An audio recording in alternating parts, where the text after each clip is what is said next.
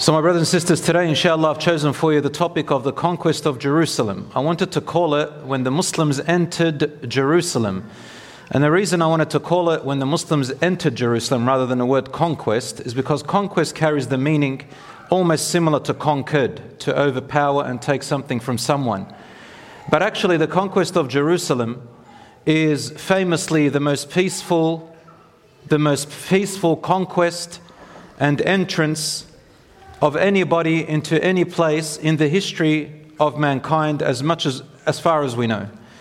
The conquest of Jerusalem happened at the time of the great Khalifa, the second Khalifa, Umar ibn al-Khattab radiyallahu anhu. You all know who Umar al-Khattab radiyallahu anhu is, when he entered Jerusalem during his time.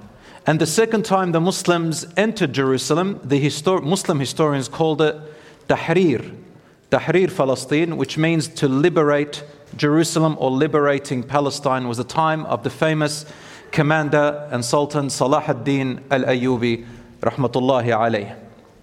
Those were the two main ideal examples that I want to refer to today inshaAllah, to get some lessons for us as Muslims first and to the whole world to remind them inshaAllah.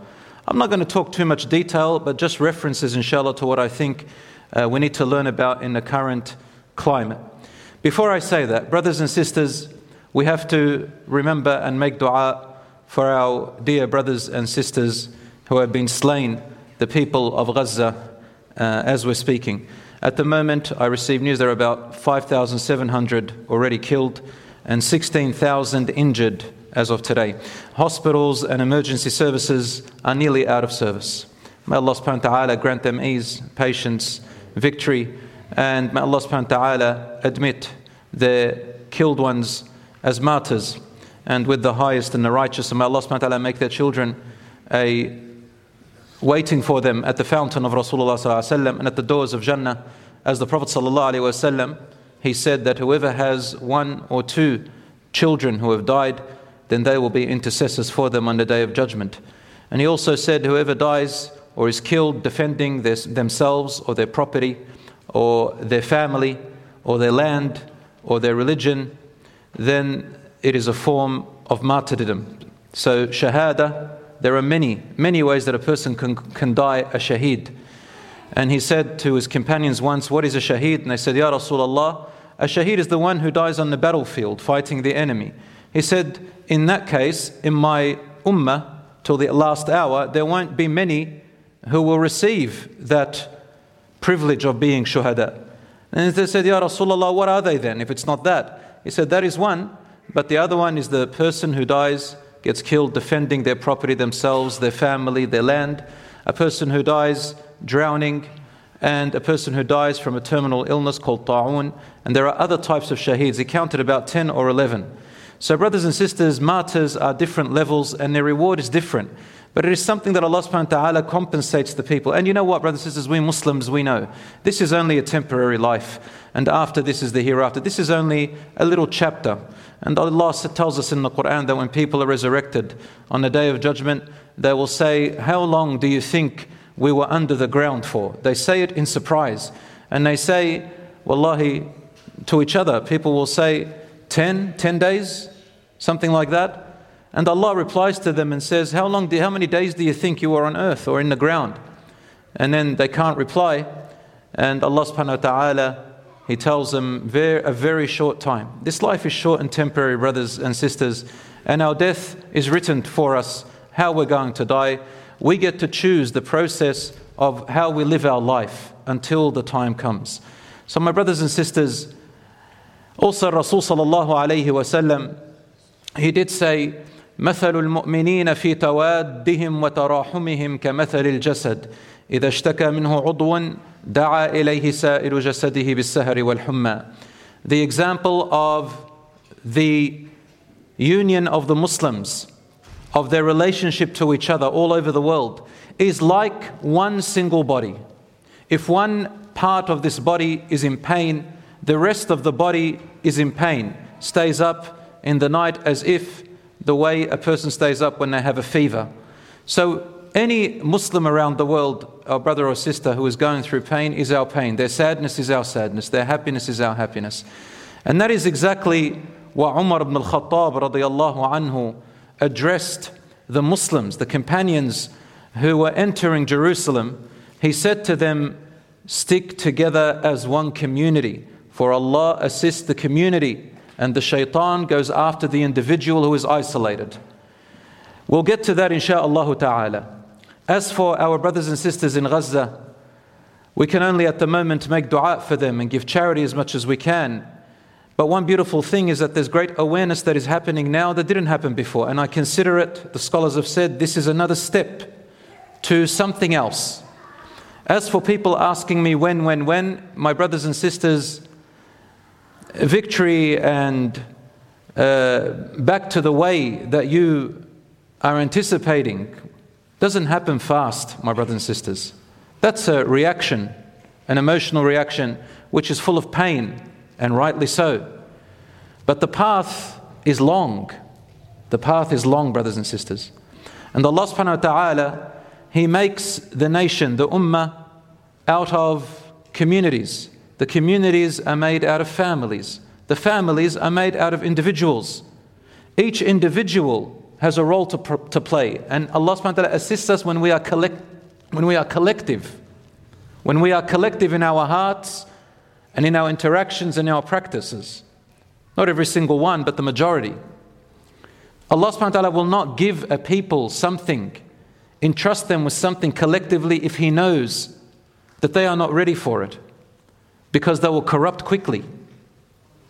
And that is exactly what Umar ibn al-Khattab radiyallahu anhu said to his companions when they entered Jerusalem. It's the same thing that Abu Darda said near Constantinople or near Cyprus. It's exactly the same thing any Muslim leader or prophet or companion said to their people. We'll go through that insha'Allah ta'ala. But my brothers and sisters, please let's pay attention insha'Allah. It's a very important lesson today. As for those who we assume by the will of Allah that they are martyred, everybody depending on their intention. But what we have seen of the people of Gaza, it's very hard not to believe that they are, insha'Allah, among the believers and the martyrs. Allah subhanahu wa ta'ala says, A'udhu billahi minash shaitanir rajim. Bismillahir rahmanir rahim. This is to our brothers and sisters. وَلَا تَحْسَبَنَّ الَّذِينَ قُتِلُوا فِي سَبِيلِ اللَّهِ أَمْوَاتًا بَلْ أَحْيَاءٌ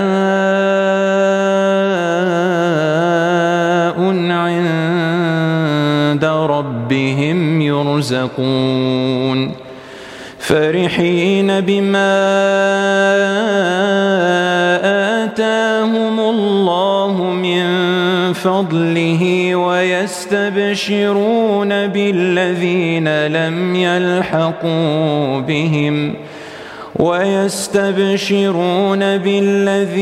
لم يلحقوا بهم من خلفهم ألا خوف عليهم ولا هم يحزنون يستبشرون بنعمة من الله وفضل وأن الله لا يضيع أجر المؤمنين. Allah says in Surah Ali Imran verse 169, think not of those slain in the way of Allah as dead. Indeed they are living, and with their Lord they have their sustenance, rejoicing in what Allah has bestowed upon them out of His bounty, jubilant, meaning they're rejoicing, that neither fear nor grief shall come upon the believers left behind in the world who have not yet joined them, meaning the people who have passed away. In this way, when they see what Allah subhanahu wa ta'ala has in store for them and how He's looking after them, they call out, don't be afraid, it's really good down here, it's really good on the other side. They rejoice at the favors and bounties of Allah and at the awareness that Allah will not cause the reward of the believers to be lost. And Allah subhanahu wa ta'ala also says about the people at the time of the Prophet ﷺ, when they heard about the enemies in Quraysh, they were making up a plot. It was a fake threat that they were going to kill the Muslims in Medina only to make them scared. And Allah subhanahu wa ta'ala sent down the verse, الذين قال لهم الناس إن الناس قد جمعوا لكم فاخشوهم فزادهم إيمانا وقالوا حسبنا الله ونعم الوكيل. Allah says, when people said to them, behold, a host has gathered around you and you should fear them, it only increased them in faith, and they answered, Allah is sufficient for us, and what an excellent guardian He is. Brothers and sisters, in life or death, the Muslim and the mu'min rejoices. And I have seen many social media non-Muslim people that I haven't seen before saying how they are so astonished at the way the Palestinians in Gaza are receiving this calamity. One thing they said, have you noticed that not one of them has said a single bad word against the Israelis? Not one of them is using that language. Yet they're the ones who are being killed. But all they're saying is, to Allah belong and to Him we will return. Allah is sufficient for us. They're all saying the Shahada. These people are flabbergasted by what they're doing. And perhaps Allah subhanahu wa ta'ala is opening another door, which we haven't seen yet, in a plan for something else in the future. The road is long, brothers and sisters. This is only a small pathway, a small step. For a lot of us, this new generation, you haven't seen stuff like this before. And I understand. In my age, in my father's age, my age, people who are my age, we've heard this and seen this a lot. But of course, now because of social media, we're seeing it really close as if it's at home. But there are doors opening. And remember, no injustice stays the way it is for very long. 100 years, even 200 years is not very long when you look at history. And in the time of the Prophet ﷺ, within 50 years, Umar ibn al-Khattab radiallahu anhu is entering Jerusalem. And by the time Ali radiallahu anhu came along, the Muslims had reached China. So let's look at why they did that and how Allah gave them that victory. Brothers and sisters, in my last lecture I spoke about Bani Israel, the children of Israel, and I focused on one message. And when I give a talk, really it's a message that I'm focusing on, not the little things. Some people like to argue by splitting hairs. It's not 100, it's 50. It's not this long, it's that long. No, the message is the important thing. And the message that we were giving is the message of oppression, injustice, and corruption. And that the fight for the state of Israel among today's Jews, not all Jews, there are some good Jews, brothers and sisters, some good Christians, and there are even some bad Muslims. So the people who do good, Allah subhanahu wa ta'ala knows them. That not all Jews, but the Jews of today in Israel, that their desire for an Israeli state is grounded in a claim of an ethno-religious right. Ethno-religious right. Based on ethnicity and religion.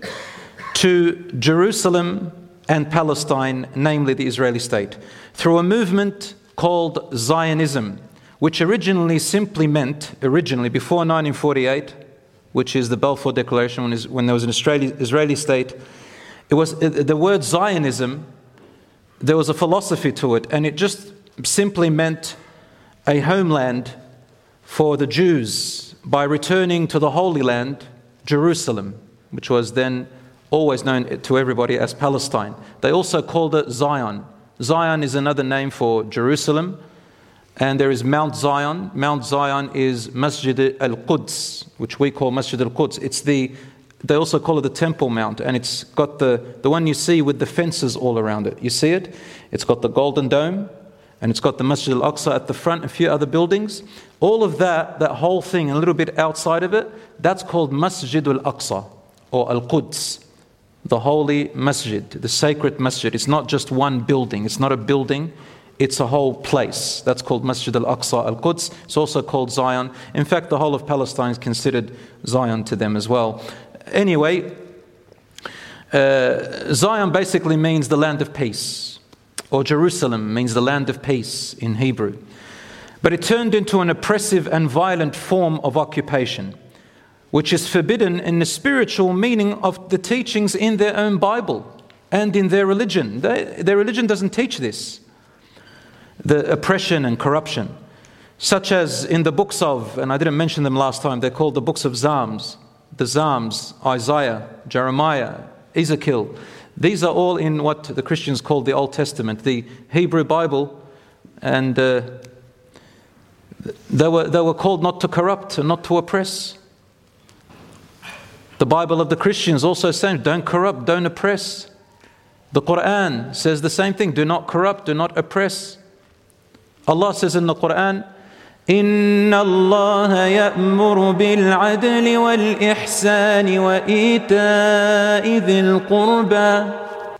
Allah subhanahu wa ta'ala talks about 3 positive actions that we must do. That is the foundation of our entire belief. After the salat, after the zakat, after the hajj, all these were very strong in them. But these 3, Allah mentioned them for us always to remember. Allah commands you. And Khatib on Friday always says these words at the end of the khutbah. Allah commands you. Allah commands, not you, He commands everybody. Inna Allah yamru, Allah commands. Justice and equality. Wal-ihsan, and He commands goodness unto others. وَإِيتَاءِ ذِي الْقُرْبَى, and to be dutiful and good, especially to the relatives and family. The family union, the family circle is extremely important. Allah made it a foundation for victory. وَيَنْهَى عَنِ الْفَحْشَاءِ وَالْمُنْكَرِ وَالْبَغِيِ. Negatively, He tells us to stay away from. So this is the positive, go forward, and 3 things to stay away from. In the exact opposite, meaning one gives you victory and success, the other one corrupts it and destroys you. What is it? And He forbids you from doing things that are shameful and disgusting, immoral things. Wal munkar, anything meaning injustice, and things that people universally reject, any person, such as taking the life of a person, their property, all that stuff. Wal-baghi means to transgress your rights for the purpose of gaining. I transgress, I cheat, I betray, I falsify, I lie, I forge in order to gain something that's not mine. Do you see? This is the foundation of success and victory, brothers and sisters. And any nation in the history of mankind who did not do these 3 positive actions and stay away from these 3 negative actions were destroyed eventually. Naturally, they get destroyed. Even the Muslim communities. And that's possibly why many scholars say this is why the Khilafah, the final Khilafah, which was with the Ottoman Empire, not to speak about the Ottomans, but they say that's why eventually the Muslims kept going backwards in their corruption until finally they fell. It took a very long time. But insha'Allah, it will come again. Because Allah says, وَإِنْ عُدْتُمْ عُدْنَا, if you return, we will return to your victory. Brothers and sisters, you know, we mentioned the Jews a little bit in Zion because we're talking about Jerusalem. And I found something interesting. The great physicist, you know, Albert Einstein. Have you heard of him? Albert Einstein was a Jew. He was a very practicing Jew, very believing Jew. And he supported the new movement of Zionism. Now, before you judge it, let's have a look. So he was a Jew who initially was a strong supporter of Zionism before the Israeli independence in 1948, but then changed his stance after 1948. Why? Originally, Zionism just meant to establish a homeland for the Jews by returning to the Holy Land, Palestine. But after 1948, it took on a totally different meaning till this day, the establishment of a Jewish state. That's not what Zionism originally meant. And Zion is another name for Jerusalem, as I said. And Mount Zion is the Temple Mount. Muslims call it Masjid al-Aqsa. And there are several types of Zionism. There's political Zionism, there's cultural Zionism, religious Zionism, labor Zionism, revisionist Zionism, and even Christian Zionism, all of them. And Einstein had interpreted pre-1948 of Zionism in the spirit of the Hebrew prophets, who advocated for love between people and piety towards God, a Hebrew word called chesed. And this is a guy who is actually from them, who knows the scripture of the Hebrew Bible, and said, should we be unable to find a way to honest cooperation and honest pacts with the Arabs, then we have learnt absolutely nothing from our 2,000 years of suffering and will deserve our fate. To the Zionist leader, Weizmann, in 1929. And by 1948, that same year, in a speech given to the National Labour Committee for Palestine in New York City, he explained his fear of what a Zionist state would mean for the Jewish soul after seeing what it had become, as if feeling betrayed of what he believed. He said, apart from the practical consideration, my awareness of the essential nature of Judaism resists the idea of a Jewish state with borders, an army, and a measure of temporal power, no matter how modest. I am afraid of the inner damage Judaism will sustain, especially from the development of a narrow nationalism within our own ranks, against which we have already had a fight without a Jewish state. We are no longer the Jews of the Maccabi period, a long time ago. A return to a nation in the political sense of the word would be equivalent to turning away from the spiritualization of our community, which we owe to the genius of our prophets.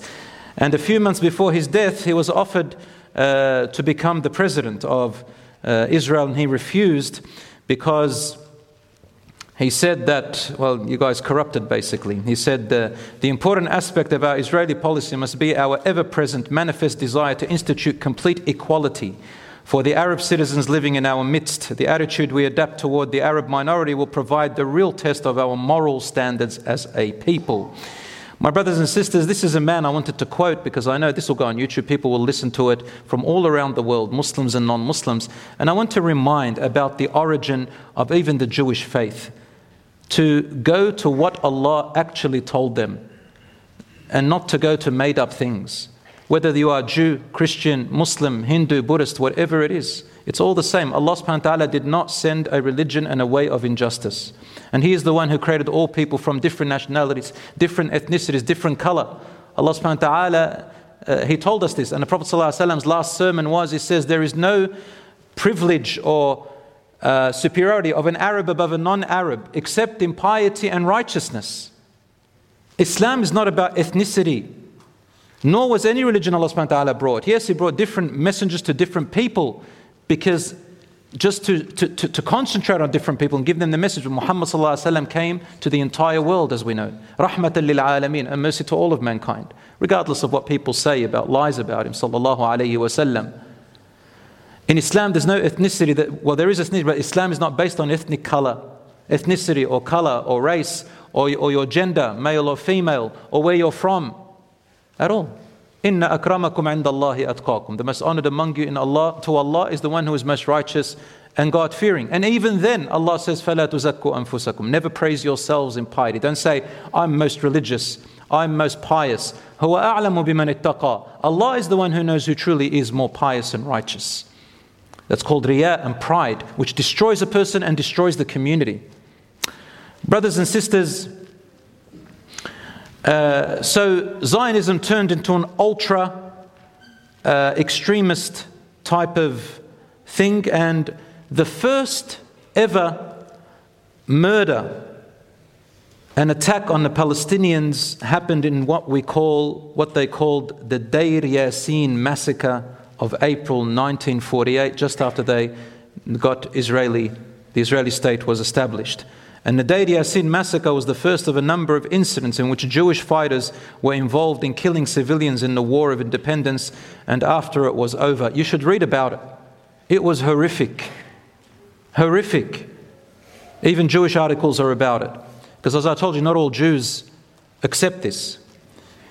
And Einstein said about the Deir Yassin massacre, he said, it is inconceivable that those who oppose fascism, meaning the people who were behind it, they said, oh, fascism is wrong. He said, those who oppose fascism throughout the world, if correctly informed as to, his name was Mr. Begin, who led an extremist Zionist movement, Begin's political record and perspectives could add their names and support to the movement he presents. He does not want to present them. Einstein doesn't want to stand with them. Till today, brothers and sisters, the massacres, the illegal settlements and occupations, what many analysts have called ethnic cleansing, apartheid, and now in Gaza for 16 years straight, an illegal blockade, and something they are doing to Gaza and the West Bank and other places in which there's something called international law has called illegal, and nearly every country member to the UN has said this is illegal, what they're doing. Something called collective punishment to the people of Gaza.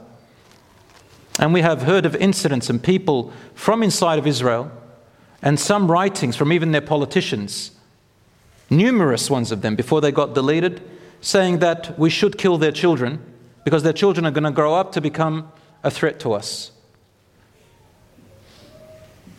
I don't know. This is, may Allah subhanahu wa ta'ala stop the plans and the plots of the makirin, of the evil ones.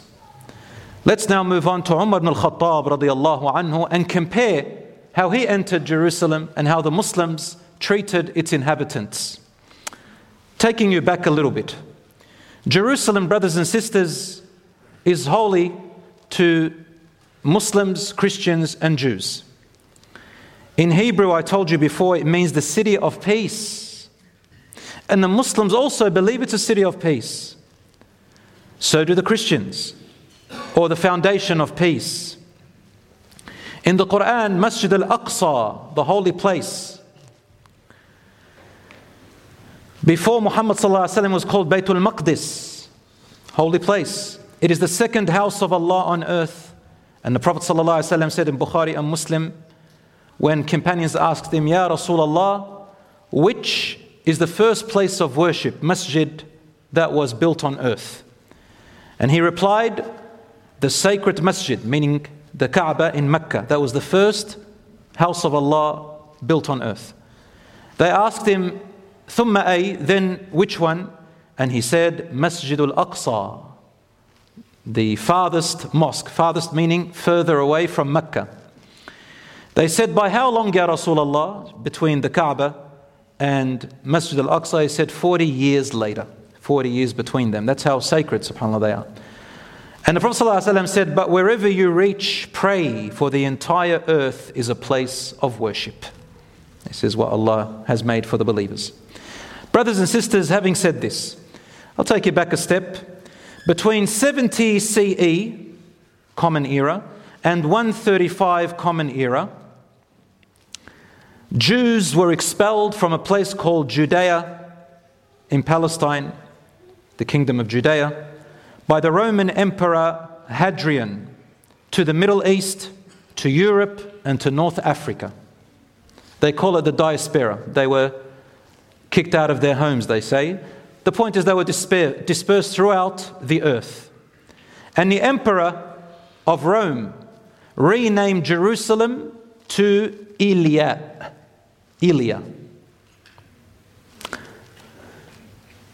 And for the next 500 years,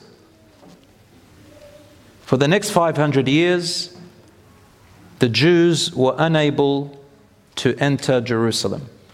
Maybe there were fragments or one or two or some of them around, but in general, the Jews were out of Jerusalem for the next 500 years. Around 637 or 638 CE, the Muslims took over Jerusalem. How did they do that? The Prophet ﷺ had told the Muslims and the companions that if you are able to reach Ash-Sham one day, and you can pray even 2 rak'ahs in Masjid al-Aqsa, then pray in it. For it is equal to such many prayers, maybe 500 or so, Allahu A'lam. And he said, the prayer in my Masjid al-Nabawi is 4 times more than Masjid al-Aqsa. And the one in Mecca is 100,000 prayers. In Masjid al-Nabawi, it's 1,000. So in the Masjid al-Aqsa, it's either equal to 250 prayers, and some scholars have said 500 salawat. Allahu a'lam the truth, but it is the third holiest mosque. You all know it is the place where Muslims believe that in the Quran, Allah subhanahu wa ta'ala states that the Prophet ﷺ was taken there on al-Buraq in the night journey and descended into the heavens. It is the place where the Prophet ﷺ prayed Imam with all the Prophets' souls behind him. They prayed behind him, sallallahu alayhi wasallam. You all know the story of Isra wal Mi'raj. In Jerusalem, in the Temple Mount, which the Jews call the Temple Mount, the Qubbat al-Sakhra, the Dome of the Rock, that is not the actual mosque that the Muslims pray in. Inside of it, you can Google it, it's got a rock that's not covered. And I want to tell you something about it. That is not a holy building, and it's not a mosque for the Muslims. Some narrations Muslims believe, it became famous, some believe that the Prophet ﷺ stood on the rock, under the dome of the rock, and from there, Jibreel ﷺ took him up into the heavens. But that, my dear brothers and sisters, is not an authentic narration. In fact, some scholars of hadith said it's fabricated. We don't know where the Prophet ﷺ actually ascended. It could be on the side, but somewhere in the Aqsa. So the rock itself doesn't have any significance in Islam, and no companion ever made a significance to it. In fact, when Umar ibn al-Khattab radiallahu anhu entered, he wanted to build a masjid on the Aqsa, what the Jews call the Temple Mount, up on top. Al-Haram al-Sharif, we call it. And he asked his companion named Ka'b al-Ahbar. Ka'b al-Ahbar had converted to Islam, or reverted to Islam from Judaism. He was a scribe, a scholar. And he asked him, where should we build this masjid?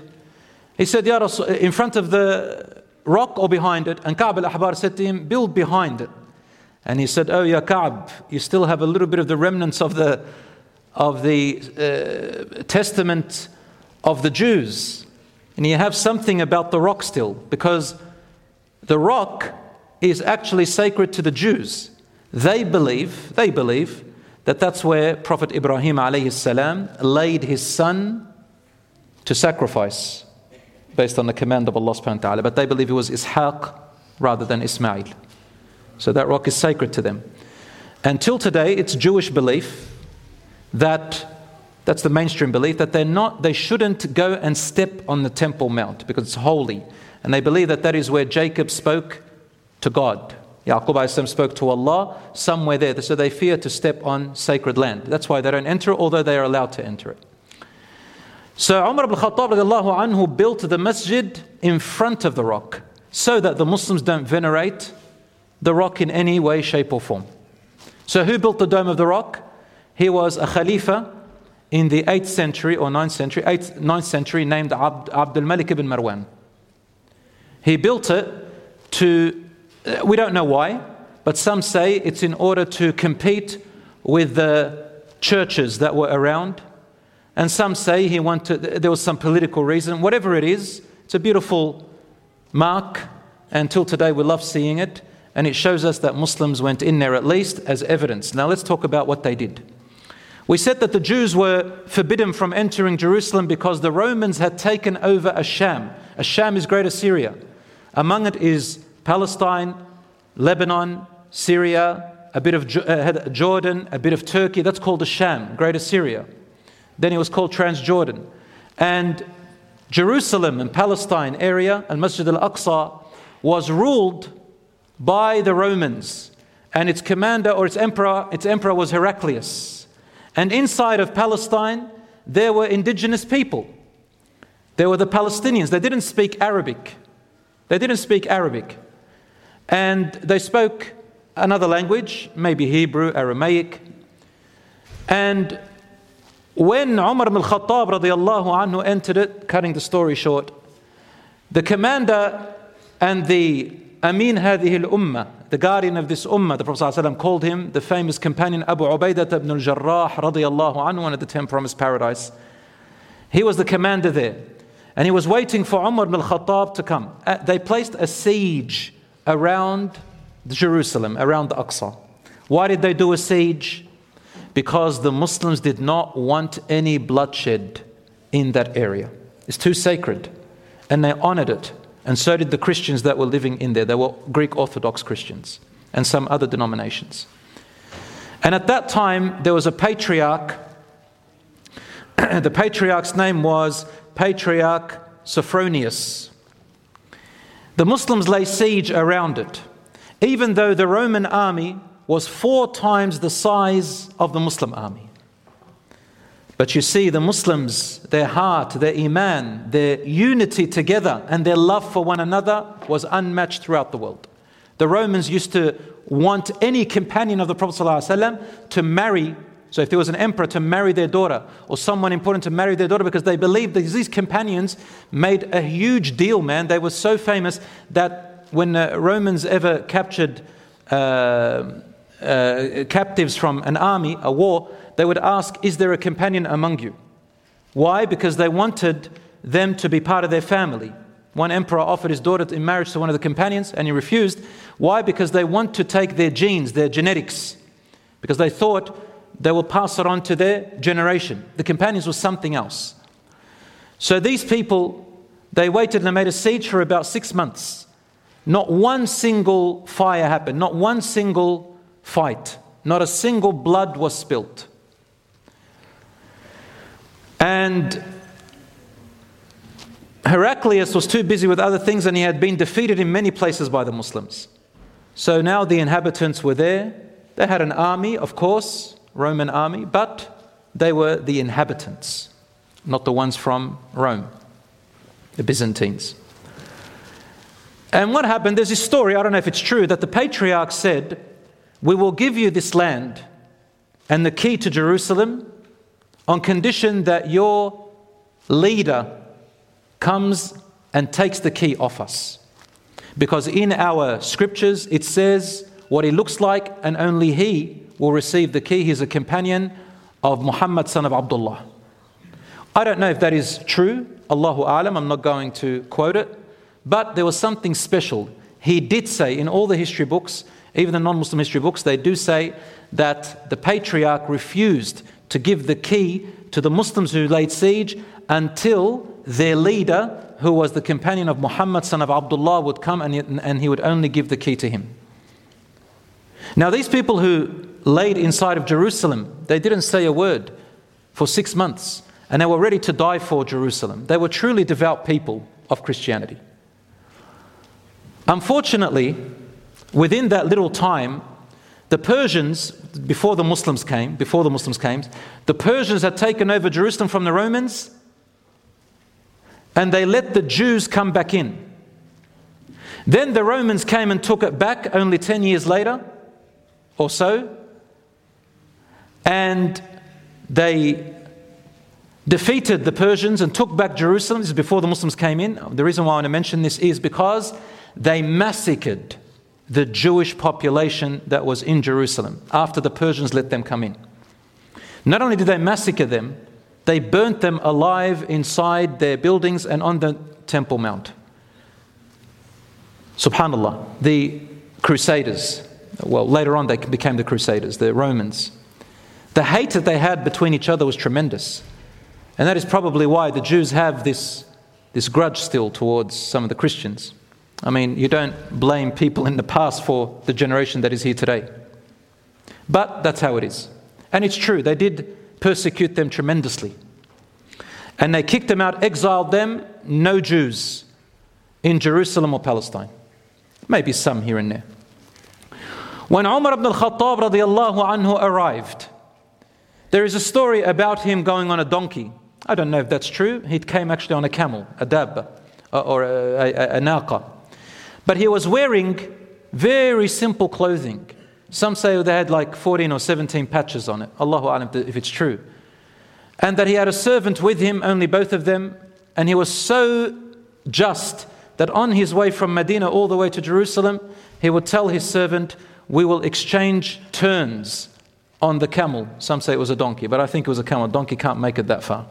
And look, in history, even Muslims, they do add a lot of things just to make it a little bit sound nicer, but they're not really authentic. So I'm not going to say that this is authentic. We're just saying the story is there in Tarikh al-Tabari. Al-Tabari is one of the references of history, but subhanAllah, it's got too much in there that's a bit fake and stuff. A more reliable one will be Al-Bidayah wa Nihaya by Ibn Kathir. Anyway, it says that, but the point of the message here was very just. I want to highlight this to you, brothers and sisters, that Allah gives victory to the people who are just and equitable. And He would let His servant sit on it a little bit, then he would sit on it, and then He would leave the camel to rest. So the camel also had to get its rest. And truly, Umar al-Khattab was very just. Until he reached there, it says that the servant ended up being on the camel because they were taking turns. And when he came off his camel, Umar al-Khattab took off his shoes. It was Fajr time, and he was still outside of Jerusalem. He took off his shoes, and he tied them with the shoelaces, and he put them on his shoulder. You would see a person like a nomad doing that. And he came very humble, and he led his camel towards Abu Ubaidah where the Muslims were waiting. Abu Ubaidah ran to him, radiyallahu anhu, and he was wearing nice clothing. And he said to him, Ya Amir al-Mu'mineen, I can't let you enter Jerusalem and the people seeing you dressed like this and with your camel like that and your shoes on your shoulder. You have to impress the people.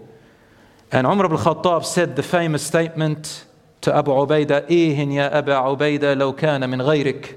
Ya Abu Ubaidah. This is authentic. This is sahih in the Bukhari and Muslim's condition. So he said to him, Ya Abu Ubaidah, if only someone else other than you made that statement, I would expect from you a wiser man with more knowledge.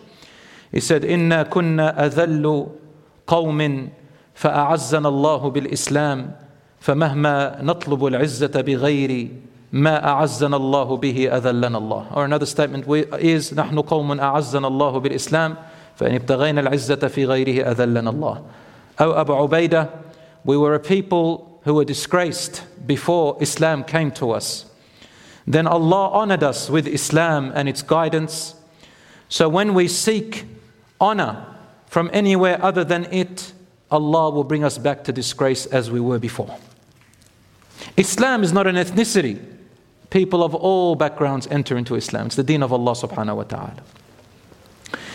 So the patriarch Sophronius, he heard the Muslims say Allahu Akbar when Umar ibn Khattab arrived.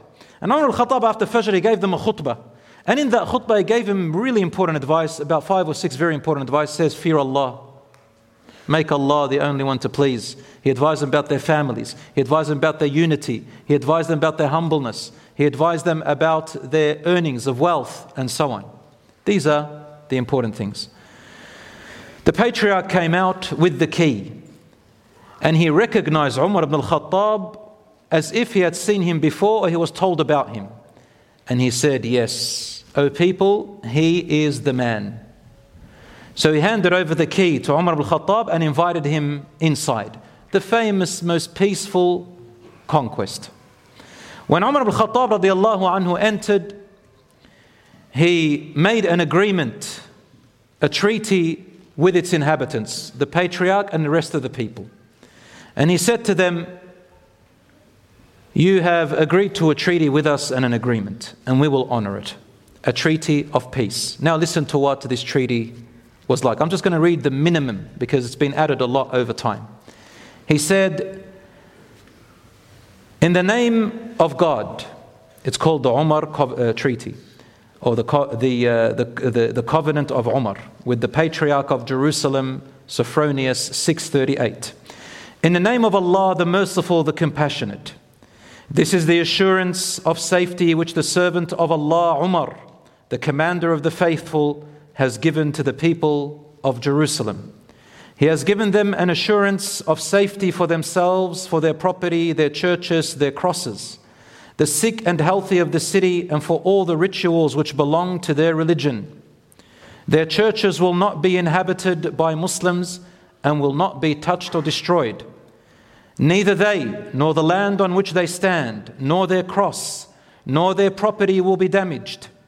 They will not be forcibly converted, because in Islam it's forbidden to convert people forcibly to Islam.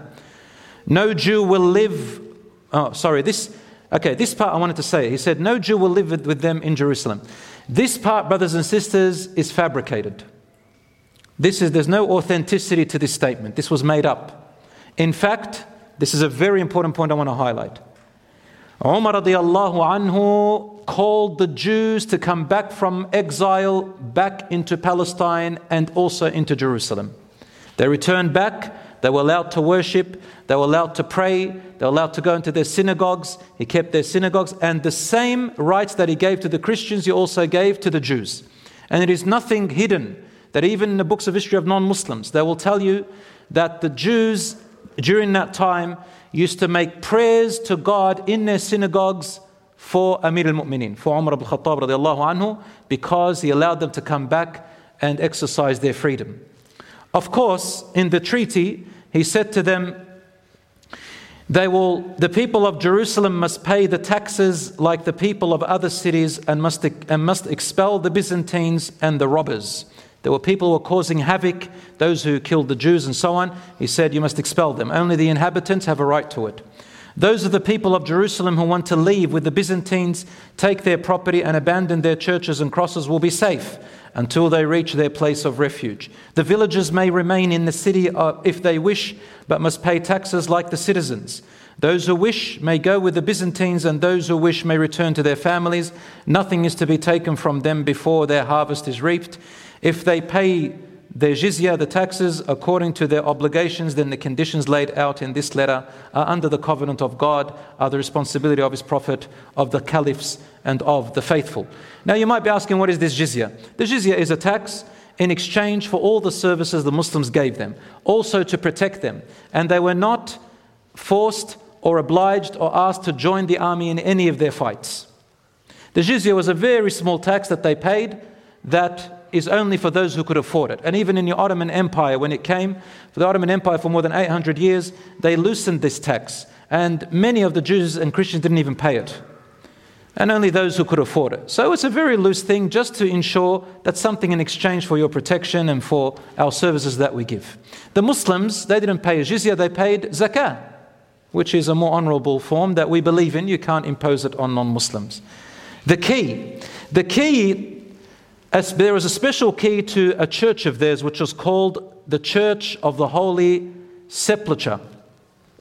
Since the arrival of Islam in Jerusalem in the 7th century, brothers and sisters, the Muslim family of the ancestor, the great Sahabiya, the companion Nusayba, who fought with the Prophet ﷺ in the Battle of Uhud radiallahu anha, her family has held the keys of the Church of the Holy Sepulchre since that day till today. Till today. And Christianity's holy site, alongside another family called the Judah family, who were added to the original arrangements in the time of Salah ad-Din, the Muslim conqueror who seized the holy city from the Crusades in 1187. It's another story. And this key is still with them till today, brothers and sisters, guarding the Church of the Holy Sepulchre. The story of this church goes like this. After the treaty was made and Umar al-Khattab announced it, it was Dhuhr time. And he said, my time of prayer came. And then the patriarch said to him, we offer you the Holy Church of Sepulchre the Church of Holy Sepulchre to pray in there. And Umar al-Khattab refused. Why did he refuse? It is not haram to pray in a church or even in a synagogue, brothers and sisters. Just don't face the statues. But the reason why he refused is because this is what he said to him.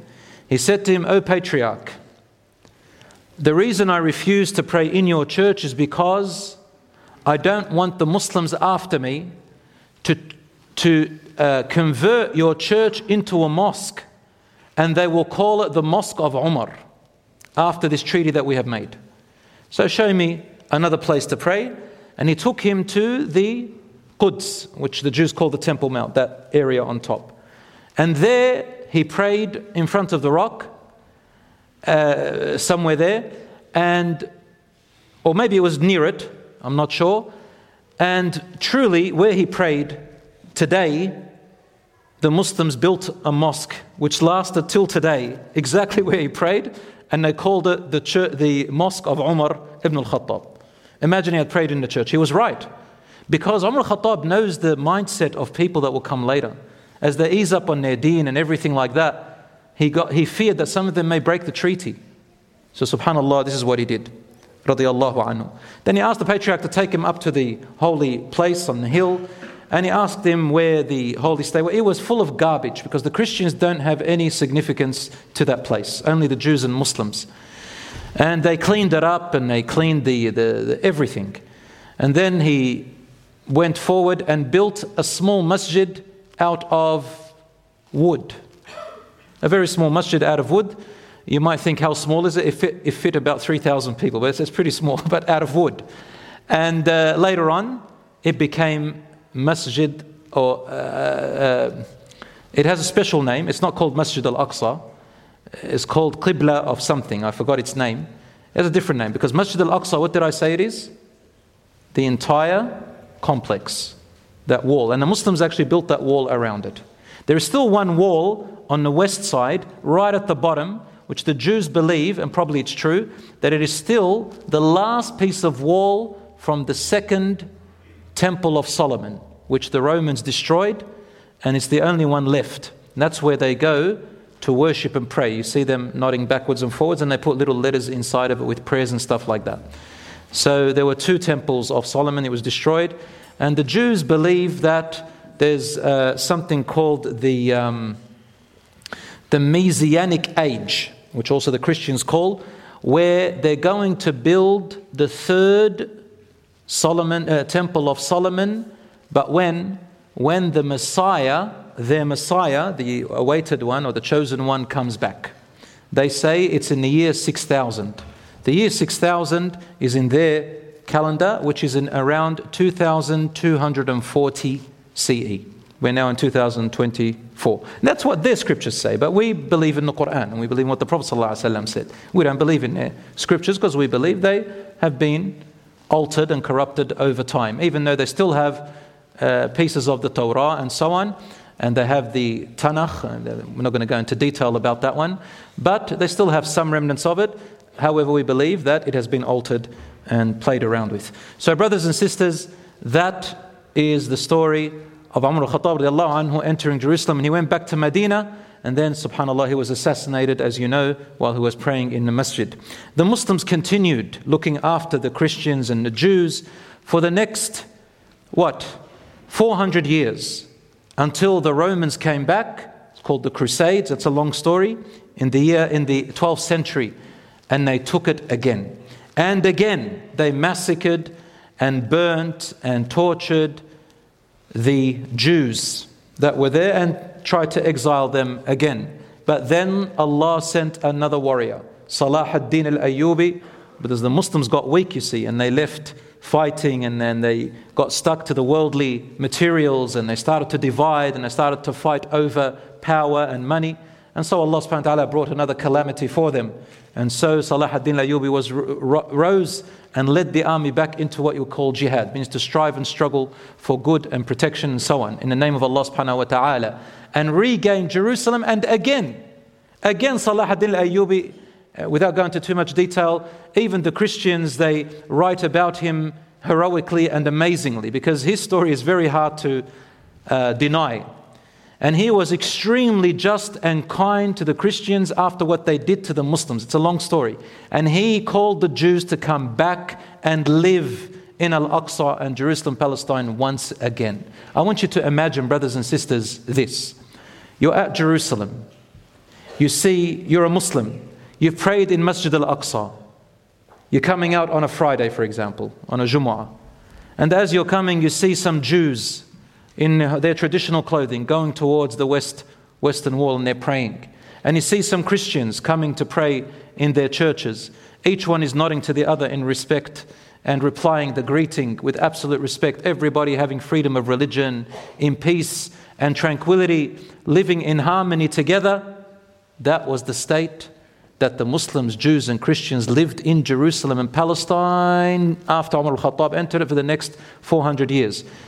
Then it was broken apart by the Crusaders. Then Salah ad-Din al-Ayyubi, by the will of Allah subhanahu wa ta'ala, and the Muslims regained it. And then for the next, how long? Until the fall of the Ottoman Empire.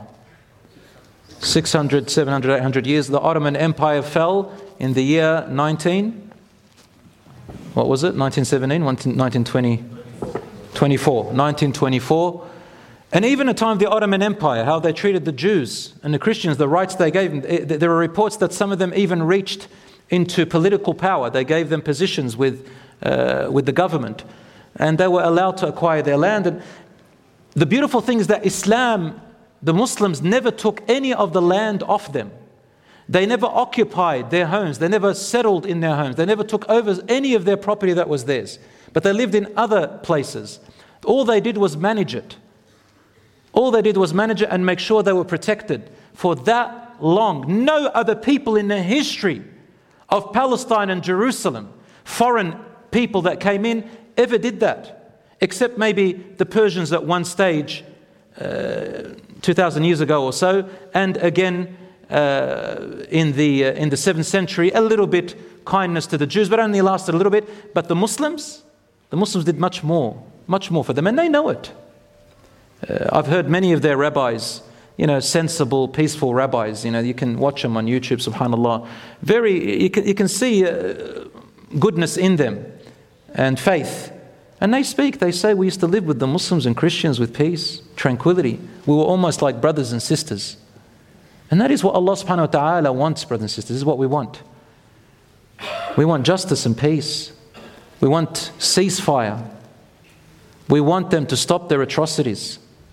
Okay, you're taking your revenge, oh Israel. How many do you still want to kill? Isn't it enough? You lost 1,000 something, you said? You've already killed 1,000 something. 5,000. How many? 5,000. Now, we said it before, 5,400 now. 16,000 injured. How much revenge do you want? How much transgression? And even after 16 years of blocking them, how long? لا يرقب فيكم إلا ولا ذمة, as Allah says, if they take hold of you, they will not have mercy nor honor any contract, Allah says. Except a few of them. Those who hold on to their Torah and the Hebrew Bible properly. It doesn't tell them to do this. But this is an extremist sect of Zionism that developed over time, which Einstein bared witness and said, I'm not part of this. And many, many other Jews. So brothers and sisters, I want to emphasize, Muslims are not taught to hate Jews. Muslims are not taught to hate Christians. Muslims are not taught to hate Hindus and Buddhists and Sikhs or atheists. What we are taught in the Quran is to hate the belief that is against Allah, the belief, the faith, not the person. A person can revert to Islam and within 1 second he's our brother and sister. We don't like that Allah is called, the father of a son. We don't accept the idea that that the Prophet of Allah, Muhammad sallallahu alaihi wasallam, is not his last prophet, or that Jesus, Isa alayhi salam, the Messiah, son of Mary, is not Allah's messenger.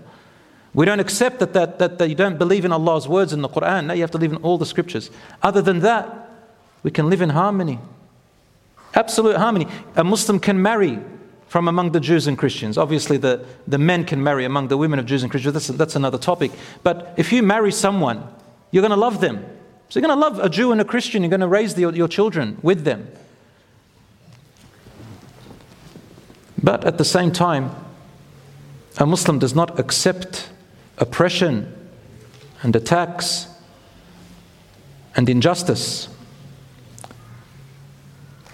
May Allah subhanahu wa ta'ala once again, may Allah subhanahu wa ta'ala admit the children, the women and the men who have been killed mercilessly in Gaza into his community of righteous and the people of the highest with him, al-Illiyin, and with the prophets and the martyrs. May Allah subhanahu wa ta'ala protect them. May Allah subhanahu wa ta'ala change their state into goodness and peace. May Allah subhanahu wa ta'ala protect and defend them. May Allah subhanahu wa ta'ala return the Muslims back to their deen together.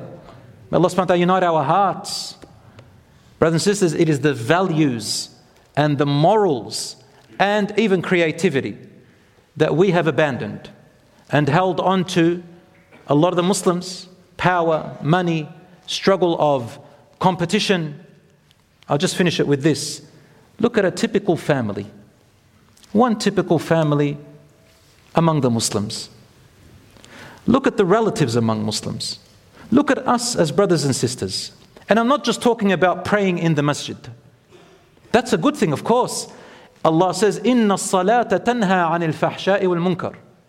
As a matter of fact, prayer, salat, prevents from immoral behavior and from sinful acts and injustice. The point of the prayer is for that. Why isn't the prayer preventing from that? You look, something's wrong with the Muslim Ummah. Something's wrong. Something is wrong. And it is a long journey, but it's not very long, inshaAllah. If not this generation, the next. If not the next, then the next, inshaAllah ta'ala. And victory is not about taking a land. That we all take Jerusalem and we now... I mean, maybe Allah knows. In His wisdom, why not now? Maybe the next day we'll stand up and kill each other. Allahu A'lam. Maybe there's someone else behind the line doing something else. You know, Rasul Sallallahu Alaihi Wasallam said, and I end with this hadith, he says, I asked Allah for 3 things, He gave me 2 and denied me the 3rd. The hadith is in Muslim and Bukhari.